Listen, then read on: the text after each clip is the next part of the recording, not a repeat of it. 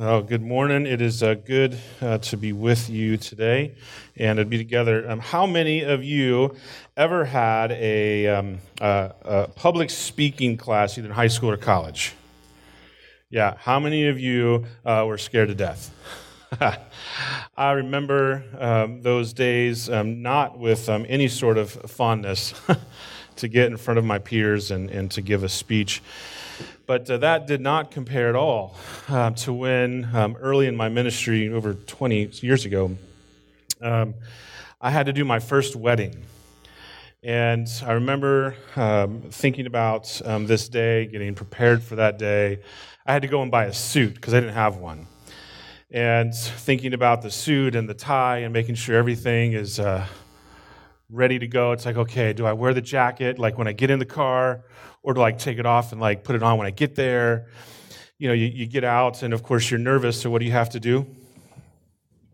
You have to go to the bathroom. So that happened, and then you're wondering like the rest of the day, it's like, did I zip my fly? Yes. And you're just wondering, and just the worry and the fear just kind of continues to grow, and then, they put the flour on, and you're afraid you're going to, smash the flour, and all of these fears come in as you're getting ready to be on stage, because it's not about the minister on that day. You really don't want to screw it up for the people who are getting married. That would just be awful, incredibly awful. It's one of my greatest fears that I'll get up there and just forget, or I'll say the wrong name. That would be so bad. So bad. And that day was no different, just scared out of my mind to get up and to talk and to marry David and Sarah just, over 20 years ago. But that was nothing, honestly, compared to when I had to do my first funeral.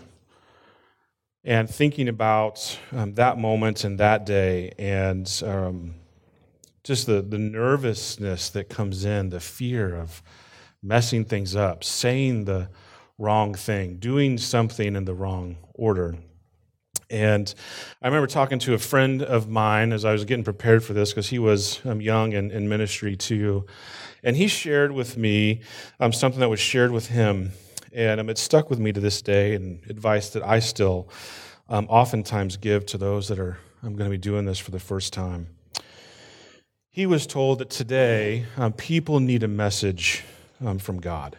They don't need to hear from you. They need a message from God, and you are his messenger. And then the pastor told him, he said, now get up there and speak with confidence, because God has chosen you for this moment. And even today, it gives me goosebumps to hear those words and to think about those moments. It's not about you. People need to hear from God. He has chosen you today to be his messenger. So get up there with confidence and speak.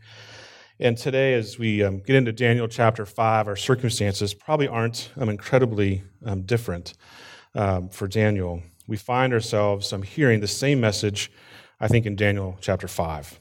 But before we get there, just want to review a few quick things of where we've been so far in our brave study in the book of Daniel. Daniel chapter 1, we see the brightest and the youngest of Israel, including Daniel, being taken into captivity by King Nebuchadnezzar. We see that Daniel, when confronted with taking a stand for his beliefs, we see him courageously trusting in his great God. In Daniel 2, we see Daniel being gifted by God to interpret King Nebuchadnezzar's dream, thus demonstrating that God's kingdom is superior to his. In Daniel 3, the old story most of us know of Shadrach, Meshach, and Abednego courageously facing the fiery furnace as God rescues them through it and shows his greatness there in those moments. And then in Daniel 4, last week, Daniel is called on again to interpret the king's dream. And in the interpretation, he informs the king of God's coming judgment because he refuses to worship and to glorify him. In the end of Daniel chapter 4, we see that the king is greatly humbled as he's turned into the likes of an animal, But yet, in the end, after that, he eventually praises and worships the God of Daniel, and his sanity is restored. In Daniel 4:37, it says, "Now I am Nebuchadnezzar. Praise and extol and honor the King of heaven, for all his works are right and his ways are just, and those who walk in pride he is able to humble." So at the end of chapter 4, we still see Nebuchadnezzar as king. And as we get into chapter 5, we see that 23 years, approximately 23 years, have gone by. So if you're up to into timelines, about 605 BC is when Daniel begins in Daniel chapter 1. At the end of chapter 4, we're in the year 562 BC. Nebuchadnezzar dies. At 562, Merodach reigns. 2 years later, he's killed. And by the way, this is all between chapter 4 and chapter 5. 2 years later, in 560, Merodach's brother-in-law reigns. And after a big defeat, he either just died or he was assassinated. And his son, Labashi-Marduk, takes over. 556, Marduk dies in a coup d'etat. In 566, the military appoints Nabonidus as king, and sometime during his reign, he appoints his son, Belshazzar, as second in command in Babylon. So in 539 is where we find Daniel chapter 5, again, 23 years later after chapter 4 ended, and approximately 66 years after the events of Daniel chapter 1. So from Nebuchadnezzar's time to Belshazzar's, Nebuchadnezzar's experience, as well as Daniel and his God's power, they were forgotten. Daniel's God was recognized in chapter 4, but as these 23 years had gone by, people aren't remembering Daniel's God or his power. In fact, they've likely forgotten Daniel's name. So as we get ready to dive into chapter 5, I think that God wants us to know that no matter the circumstance, God's in charge. I think he wants us to feel confident because God is ruler over all. And I think he wants us to seek righteousness and remove evil from our lives because God weighs it all in a balance. So let's pray this morning. God, today we are grateful to be in your presence. We're grateful to be called your children. We're grateful for the truths of Scripture that guide us, challenge us, transform us. God, we're grateful that you meet with us today. So God, we ask that you would do that today, that you would teach us and change us. God, help us to see where we are like an arrogant king. God, help us to see where we are like Daniel. God, may we better, after we leave today, may we better be like your people for all eternity. For it's in Christ's name we pray. Amen. So if you got your Bibles this morning, turn to Daniel chapter 5. Our plan is to kind of just walk through section by section and look at them and see what exactly God is doing. So we're going to start in Daniel chapter 5, verse 1, and we're going to walk our way through it. In Daniel 5:1, it says, King Belshazzar made a great feast for 1,000 of his lords, and he drank wine in front of the 1,000.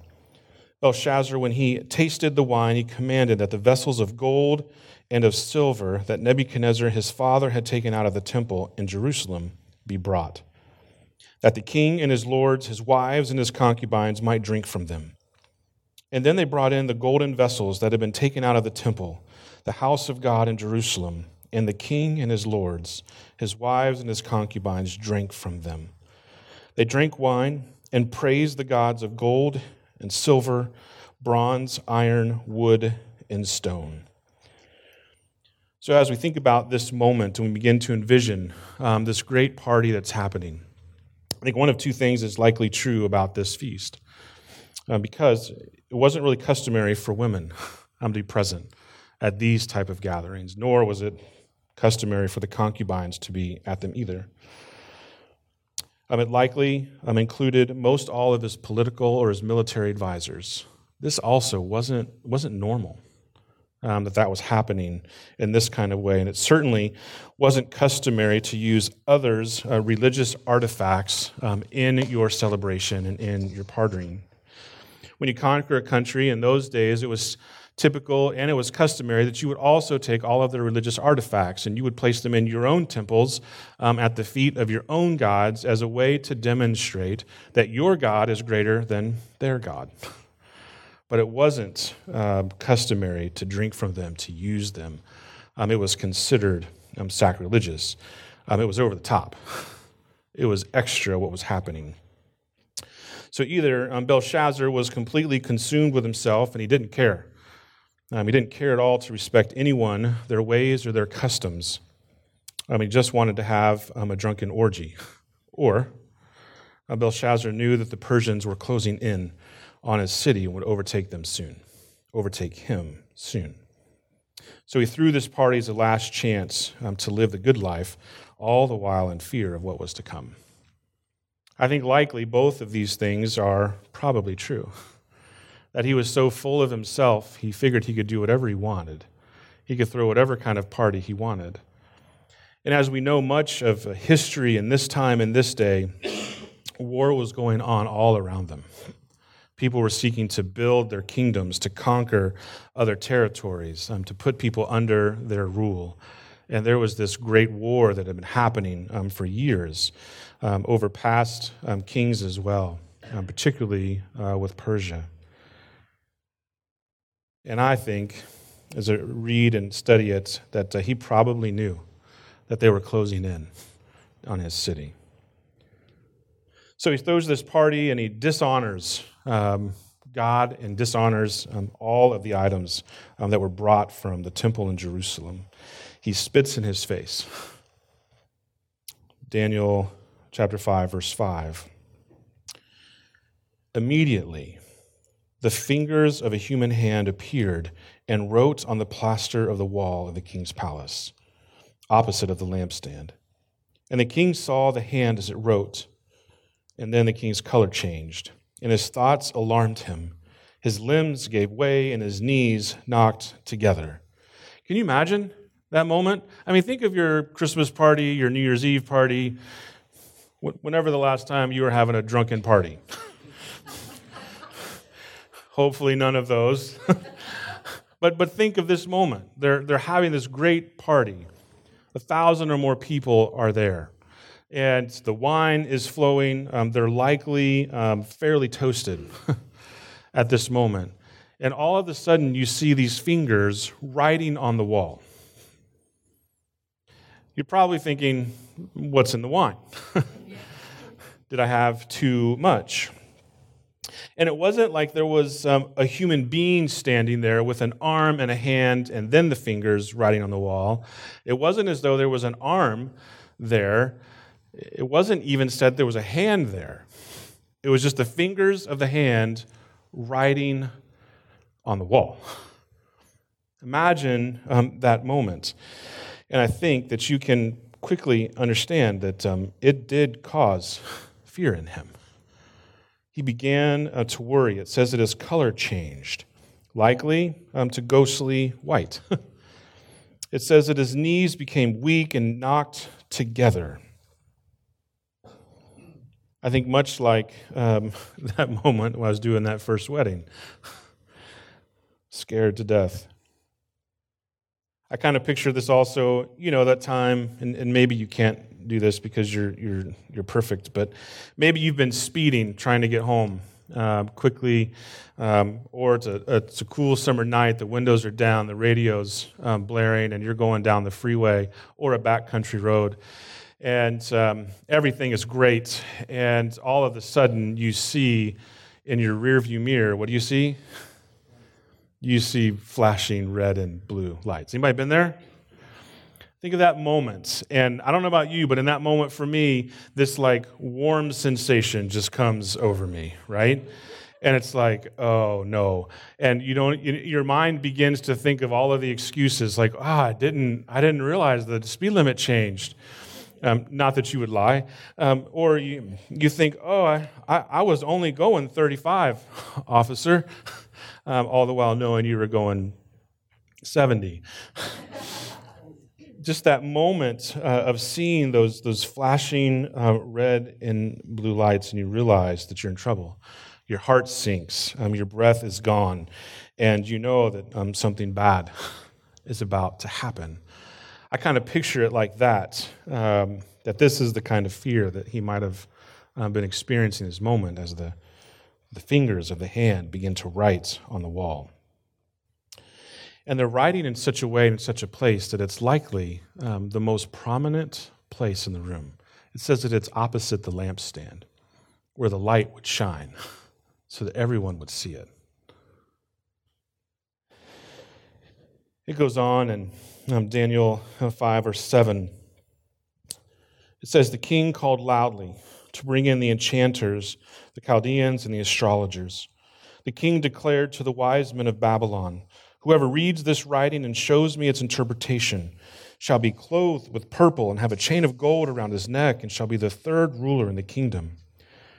And then all the king's wise men came in, but they could not read the writing or make known to the king the interpretation. Then King Belshazzar was greatly alarmed. He was greatly alarmed, and his color changed, and his lords were perplexed. The queen, because of the words of the king and his lords, came into the banquet hall, and the queen declared, 'O king, live forever.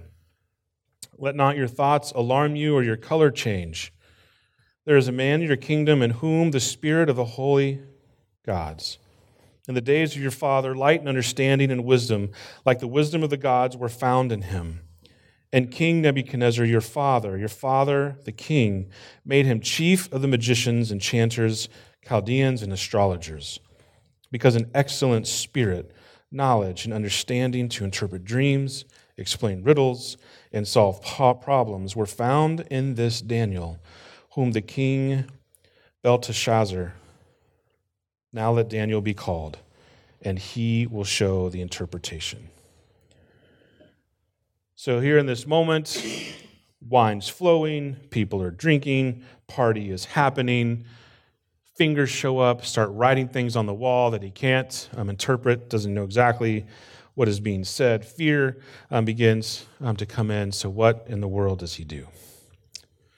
So he calls the best and the smartest people to come into the room to tell him what it means. And what's he promise him? Royalty. I will give you a purple robe. I will give you a chain of gold, which signified authority. I will make you third in command.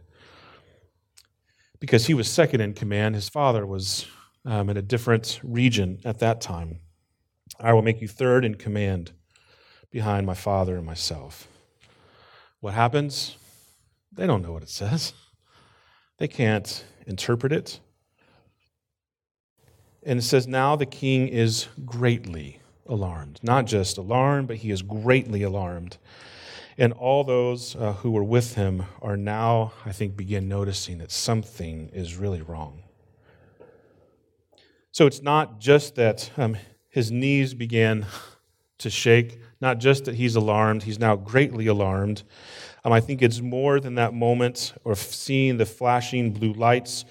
I think now we're talking about a horror show type of fear. We've all watched horror movies. Some of us won't admit it, but we have. I remember as a kid, we would sneak to the basement.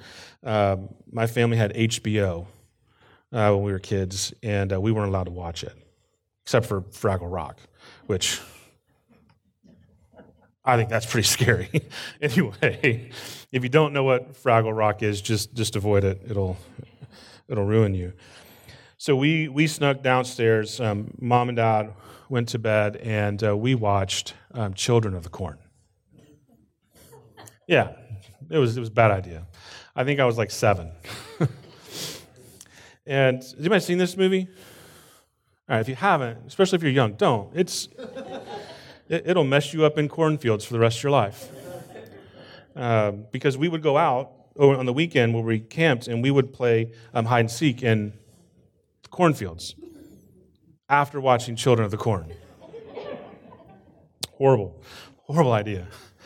But you can imagine those moments that are worse than seeing the flashing red and blue lights. They're worse than that. Something of a horror show where this fear overtakes you. Not only did he not know what it was saying, not only did he see these fingers writing on the wall, now the best and the brightest, his people that he counts on to interpret these kinds of things, they don't even know what it says. And now he is greatly alarmed. Somehow the queen, likely the queen mother, who was probably either his mom or his grandmother, heard of what was going on. And she came in to say, hey, this guy, he helped Nebuchadnezzar. He can help. She doesn't even seem to remember his name. And remember, 23 years had gone by since Nebuchadnezzar had died. But what does she know about him?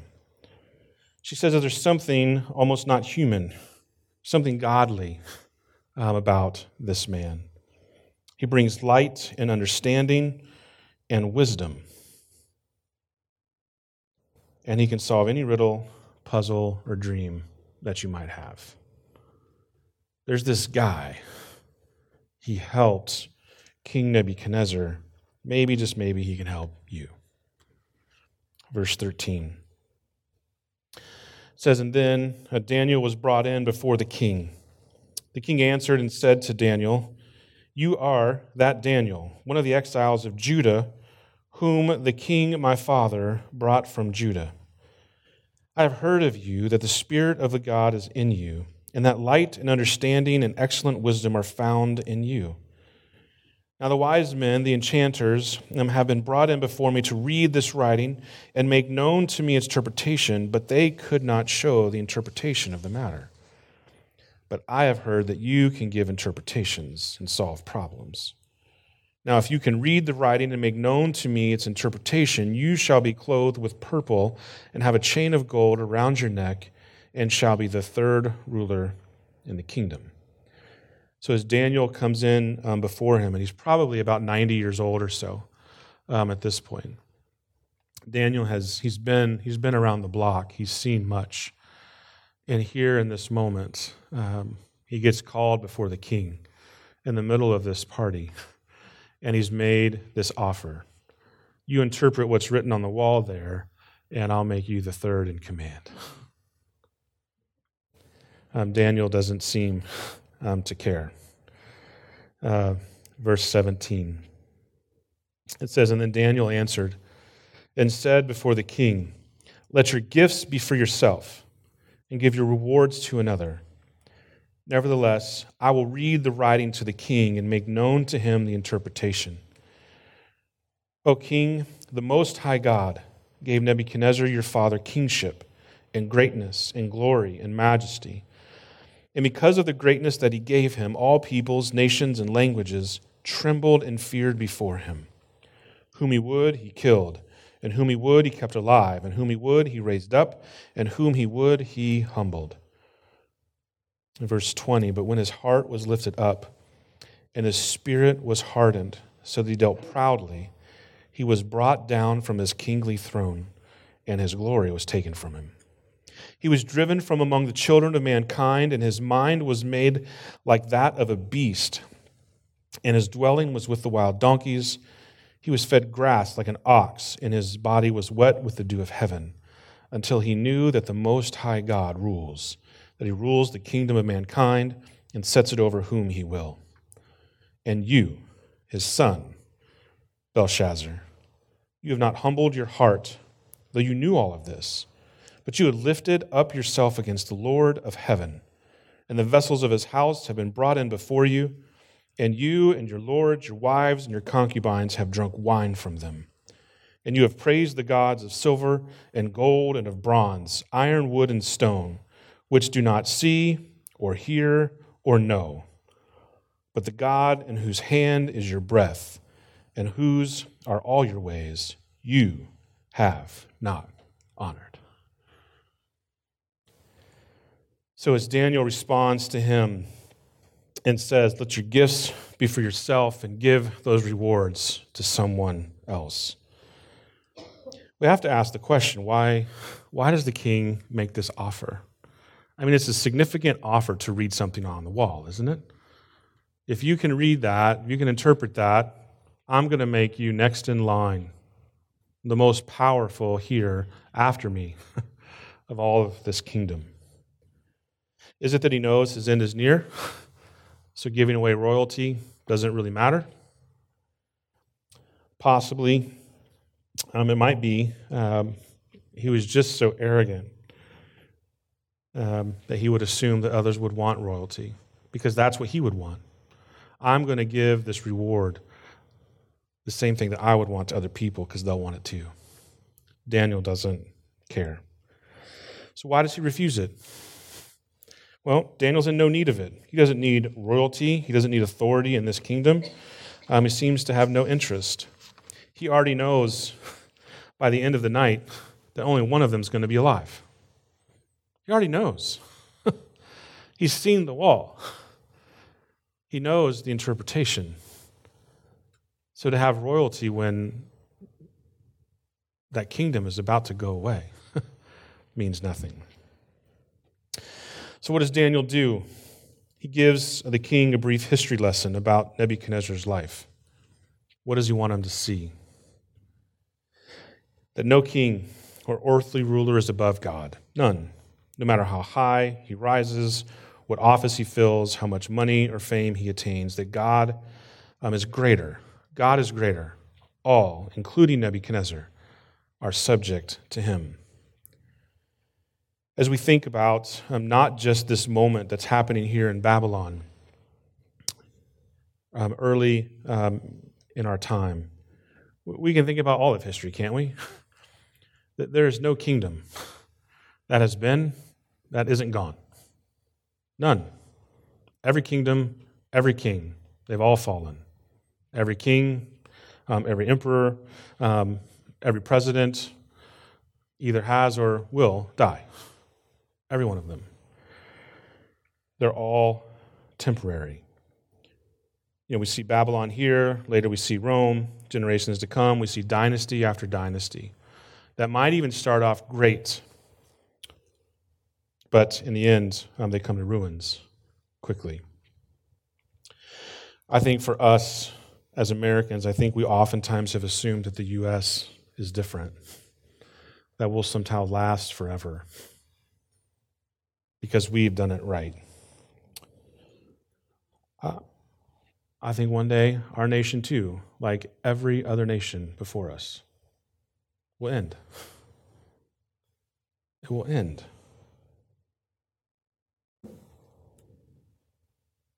We can put this into the church. Our modern day experience is probably enough just to see this one, that there are leaders, there are pastors that oftentimes think that they're exempt from this. We see things like arrogance and pride setting in. We see where ministries and churches become about personalities. And we see what seems like it'll never end.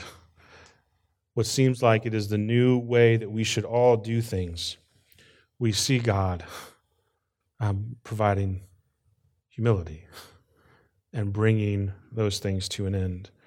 We see God at some point when his people are mistreated, he says enough. And he removes that person from power. He removes from them, just like he did Nebuchadnezzar, just as he is about to do with Belshazzar. He removes from them their authority. And for us as a church here at New Life, we're not exempt from this either. All of us, including myself and all of our elders, we're not exempt. We can all be filled with arrogance and pride. It can become about us. We can begin to think that our church is better than every other church, or at least most churches. We can begin to think that our leadership is better because of the way we do things. And it's not. We're only here because of God. He is the one. He alone is the one who puts people in places of authority and leadership. It is him. And Daniel, very precisely, is letting Belshazzar know this, that it's God who will place a king and remove a king when he sees fit. Only God can take a successful king from a great ruler like Nebuchadnezzar to living and behaving like an animal in a day. And then later in his grace, he can restore him in a moment when he properly is understood and surrendered to. Nebuchadnezzar both understood what it meant to listen and to not listen to godly counsel. He did both, as we can see in the previous chapters. Then it says, but you, Belshazzar, you knew all of this. You knew all of this. You knew the history. But still, you idolized yourself as a god. You chose to mock the true God by desecrating these items from the temple. And you gave glory to your fake gods instead. In Proverbs 1,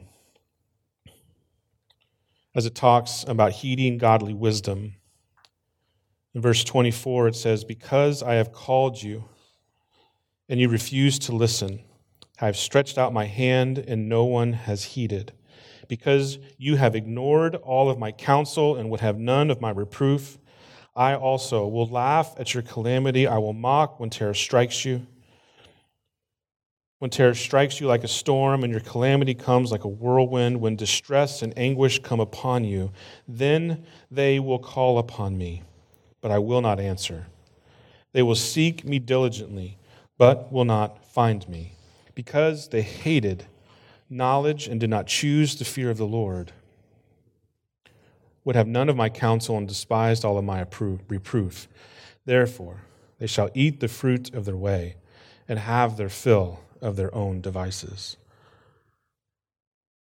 There clearly is an end to God's patience, where judgment will come when rulers and kings that God puts in place refuse to acknowledge him, when they refuse to accept godly counsel.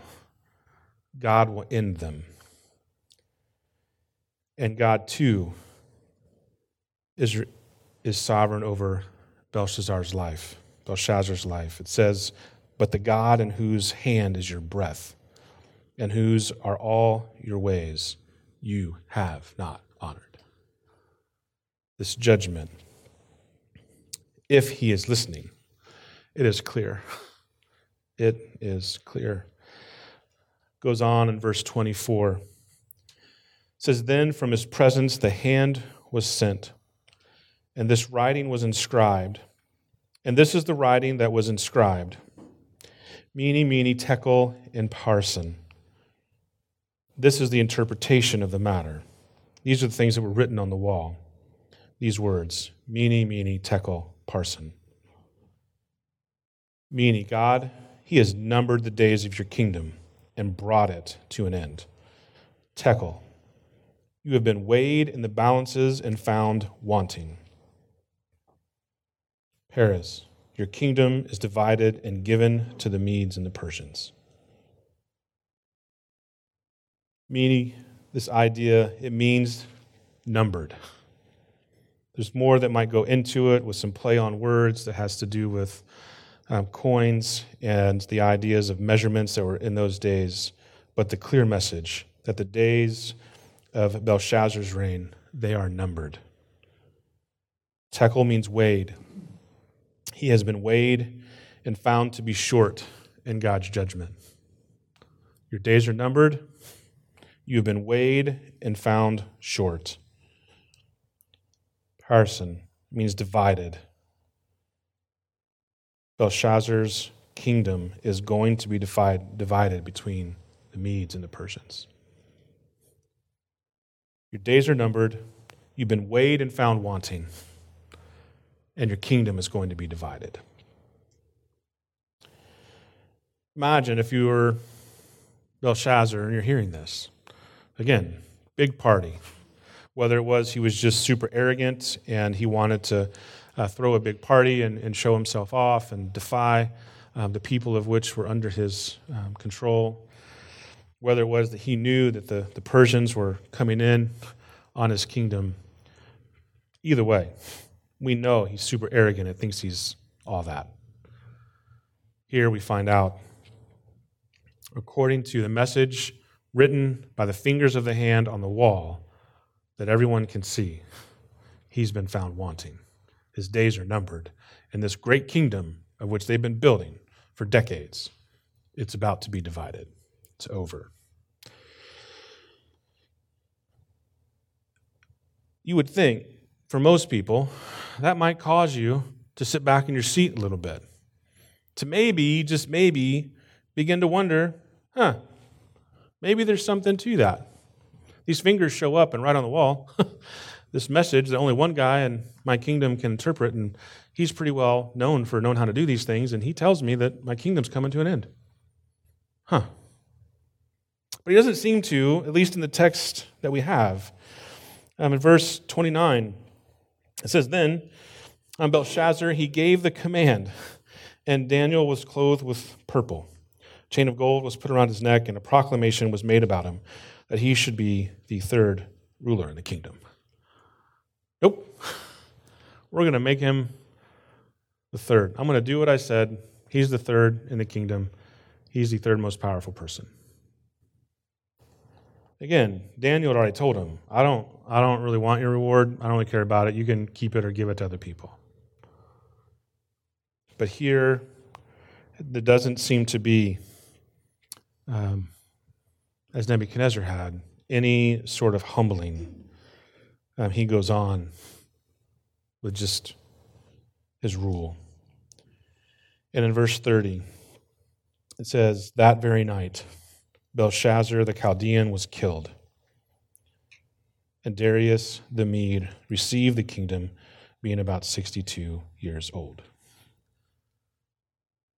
Big party, desecrating other people's religious items of worship.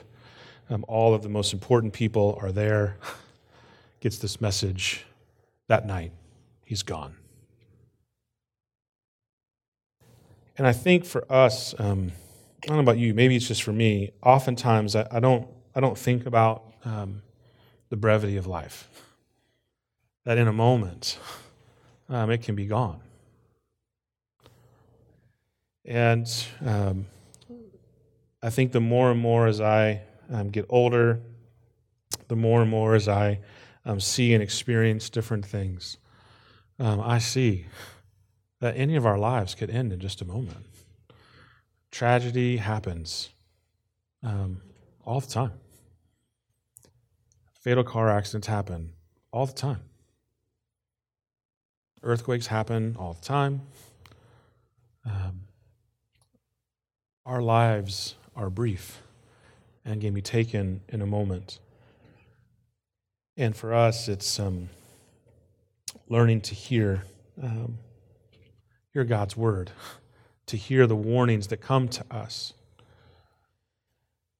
There's an example in the New Testament in Paul's day, in Acts 12.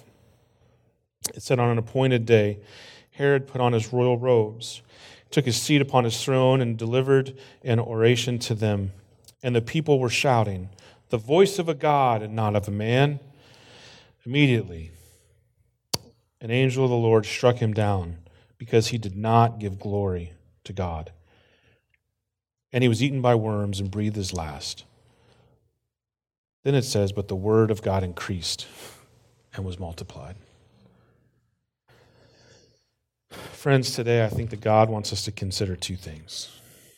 One, in our leadership or our areas of influence, are we worshiping and trusting the King of Kings or in our own abilities? Do we think of ourselves higher than we ought to? I don't think that is just for people that we view as leaders out there. I think we all have places of influence. Do we think of ourselves higher than we should? And the second thing, do we realize that God has appointed us at times to be his messenger?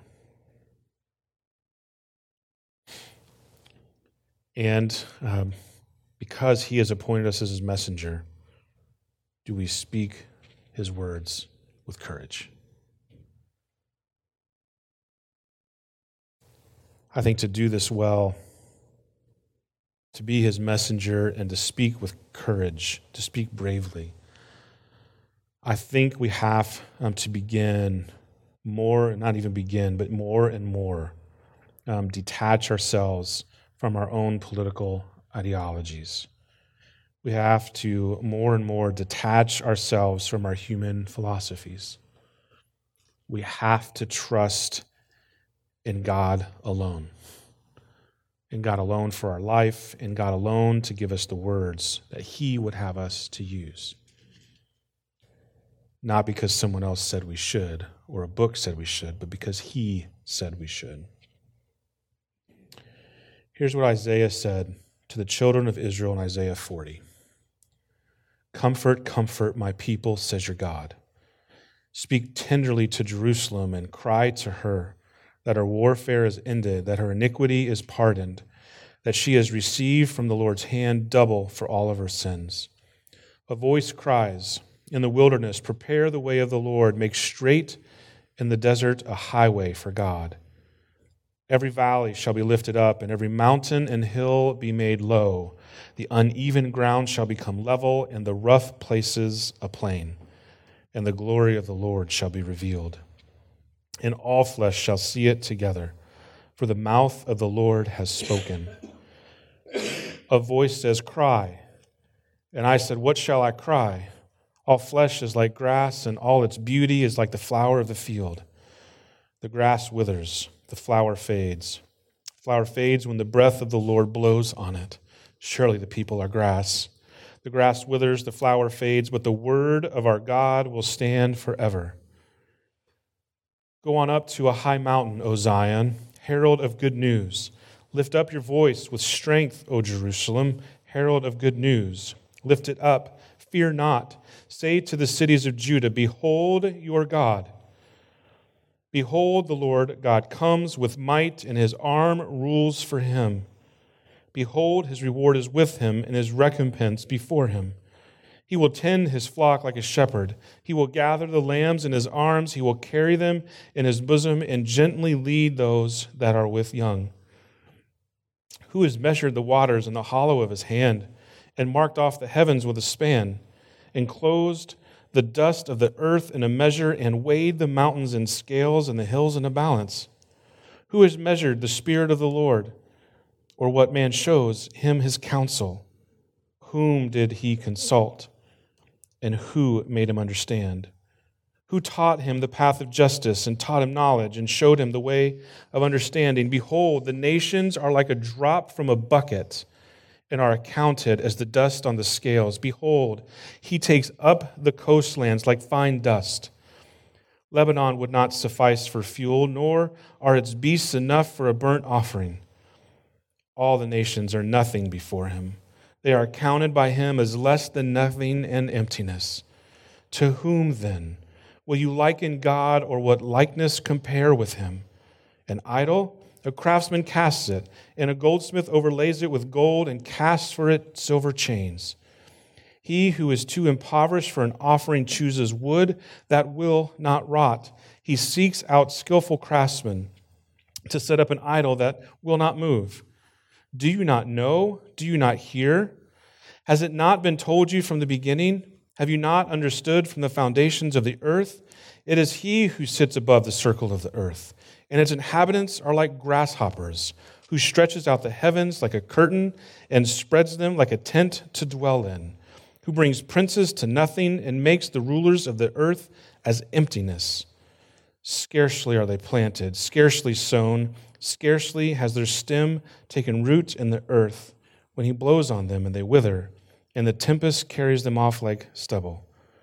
To whom then will you compare me, that I should be like him, says the Holy One? Lift up your eyes on high and see who created these. He who brings out their host by number, calling them all by name, by the greatness of his might, and because he is strong in power, not one is missing. Why do you say, O Jacob, and speak, O Israel? My way is hidden from the Lord, and my right is disregarded by my God. Have you not known? Have you not heard? The Lord is the everlasting God, the creator of the ends of the earth. He does not faint or grow weary. His understanding is unsearchable. He gives power to the faint, and to him who has no might, he increases strength. Even youths shall faint and be weary, and young men shall fall exhausted. But they who wait on the Lord shall renew their strength and shall mount up with wings like eagles. They shall run and not be weary. They shall walk and not grow faint. Why can we be courageous? Because our God is great. He is greater than kings. He is greater than us. He is greater than his creation. Our God is great. So when God calls us to be his messenger, get up and speak, because he is great. Let's pray this morning. God, we are grateful for your word that challenges us in all ways, that reminds us of your greatness and your goodness. God, we're grateful for the ways that you are patient with us. We're grateful, too, that there is an end to your patience. God, that you are the judge and ruler over all. We're grateful for the ways that you offer grace and mercy to us. And God, as we face whatever it is that we're going to face this week, God, may you remove our attachments to our human ideas and philosophies. God, may our eyes be cast on you. And God, may we speak your words and your words alone. God, we trust that you have much for us this week. We're grateful for your grace, and we're grateful for Jesus. And we ask for his will in our lives and the lives of those that we love. And it's in his name we pray. Amen.